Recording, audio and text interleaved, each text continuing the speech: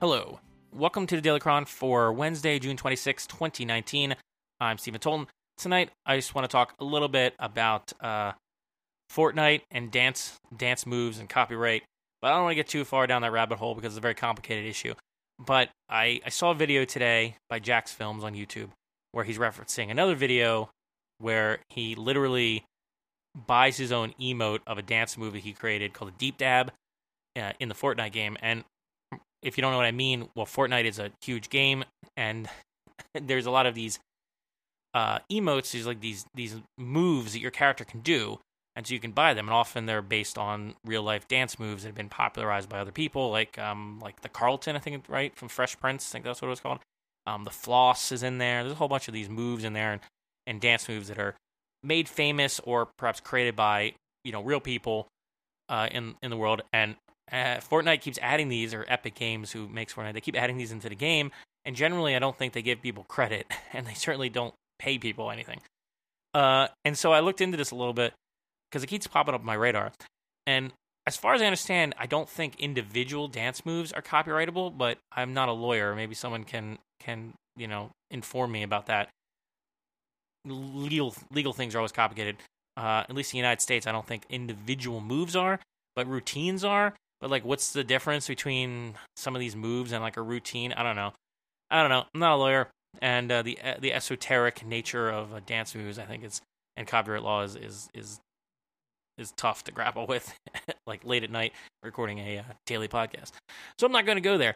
But I think you should watch these videos, because Jack's Films is funny, but I think it just illustrates yet another way in which creatives are, I don't know how to say. I mean, I guess being taken advantage of in some respects, but I don't know, because this reminds me of the remix culture movement from years ago. I think it was at least 10 years ago. It was really big. The idea and the big poster child, as it were, for remix culture, I remember, would come up, and all the talks about it was anime music videos. There was a time where anime music videos were huge. And you would take an anime, and you would take a popular song. Often, the ones I would see would often be like a rock song or metal song. And you'd mix them together, and it would be very funny, very amusing. This is early 2000s stuff. This would come up a lot. Before YouTube, even. And then I think in the early days of YouTube as well. And anime music videos were an example. Remix culture, at least some people would say, technically they were using copyrighted works. They didn't have permission to do them, but they were claiming that they were creating a new work, and so it was fair use and all that kind of stuff. So we got into lots of discussions back in the day about that.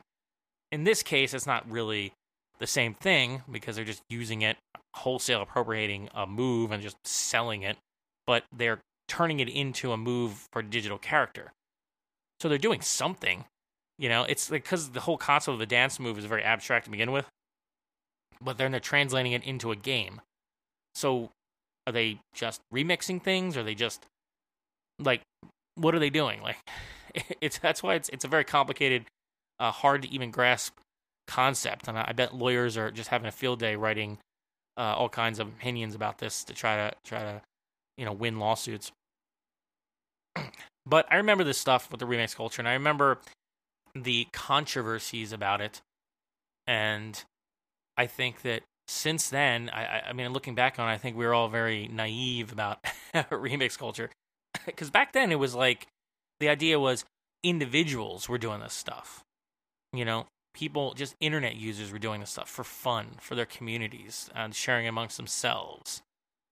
It wasn't about businesses or anything, and it wasn't giant mega corporations doing the remixing so much. It was just individuals. But now, it's individuals can have a lot of influence on the internet now. YouTube especially, but all over the internet now. You can find examples of influencers, as they're sometimes called, or just people who are internet famous, is what we used to say, and I still say that. People who create stuff. They create, software. They create music. They create photos. They create art of various kinds. And there's all kinds of places for you to share that stuff. And there's different kind of levels of acceptance about taking those works and reusing them for other things, or sharing them and everything. But generally, the consensus, I believe, is that you should at a minimum be giving credit. And I always try to give credit for any kind of image or whatever I use. I mean, I give credit in every episode for the music that I use that I got permission for. I try to give credit for any kind of cover image I use. I even try to get images that are copyright free explicitly, or they're images that I've created myself, so therefore I have the copyright in them for them. So, I go on my way to do at least credit for these things. But when you're like a giant corporation, I guess your rules don't apply to you. I don't know.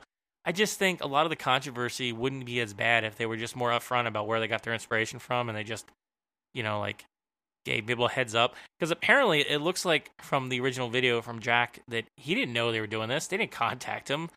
They didn't even send people his way or give him any credit. I mean, it's a giant game. They could have put a link to his YouTube channel or something. They could have asked him about it, because some programmer had to make this, had to use some source video or something of it, had to translate it into a character model, and during all that time, no one could be bothered to be like, hey, where do we get this idea from? What's the source material for this that we're using? Maybe we should put that in the description. I don't know. I don't have the game, so I don't know. Maybe they have started doing that. I'm kind of doubtful. But I just feel like credit is the minimum you should do. Where did you get this idea from?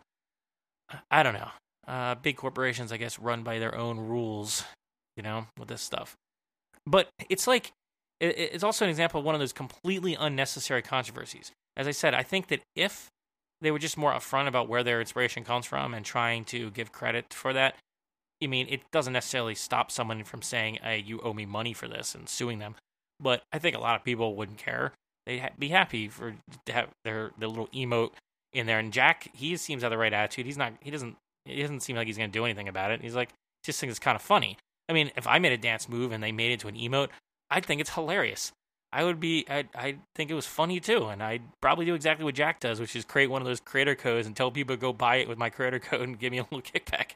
I guess I don't really have much of a point for this episode. I just thought it was interesting. And, I think about copyright issues fairly often, usually about photography and music and software, but it comes up a lot in my thoughts.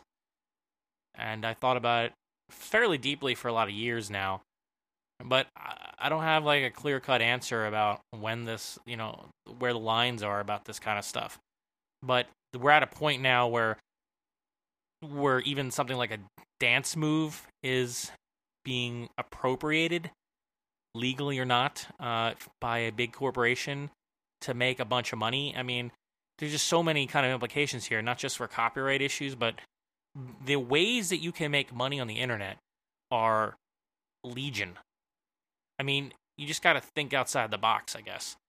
Because who would have thought that you could, years ago, I don't think we ever thought this early on in the internet, that you did someday someone doing the floss or something, or some dance move. I guess the floss didn't necessarily exist back then, but someone doing a funny dance move, that dance move can then be used to make literally be sold, packaged and sold in a game to make a bunch of money for a big corporation.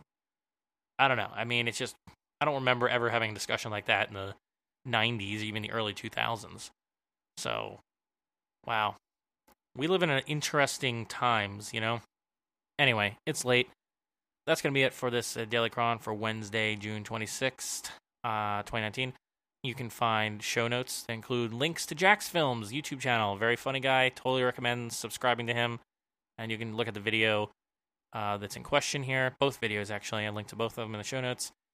You can find archive of previous episodes, social media links. You can email me through a contact form, all that good stuff at dailycronpodcast.com, where you can also subscribe if you're not currently a subscriber.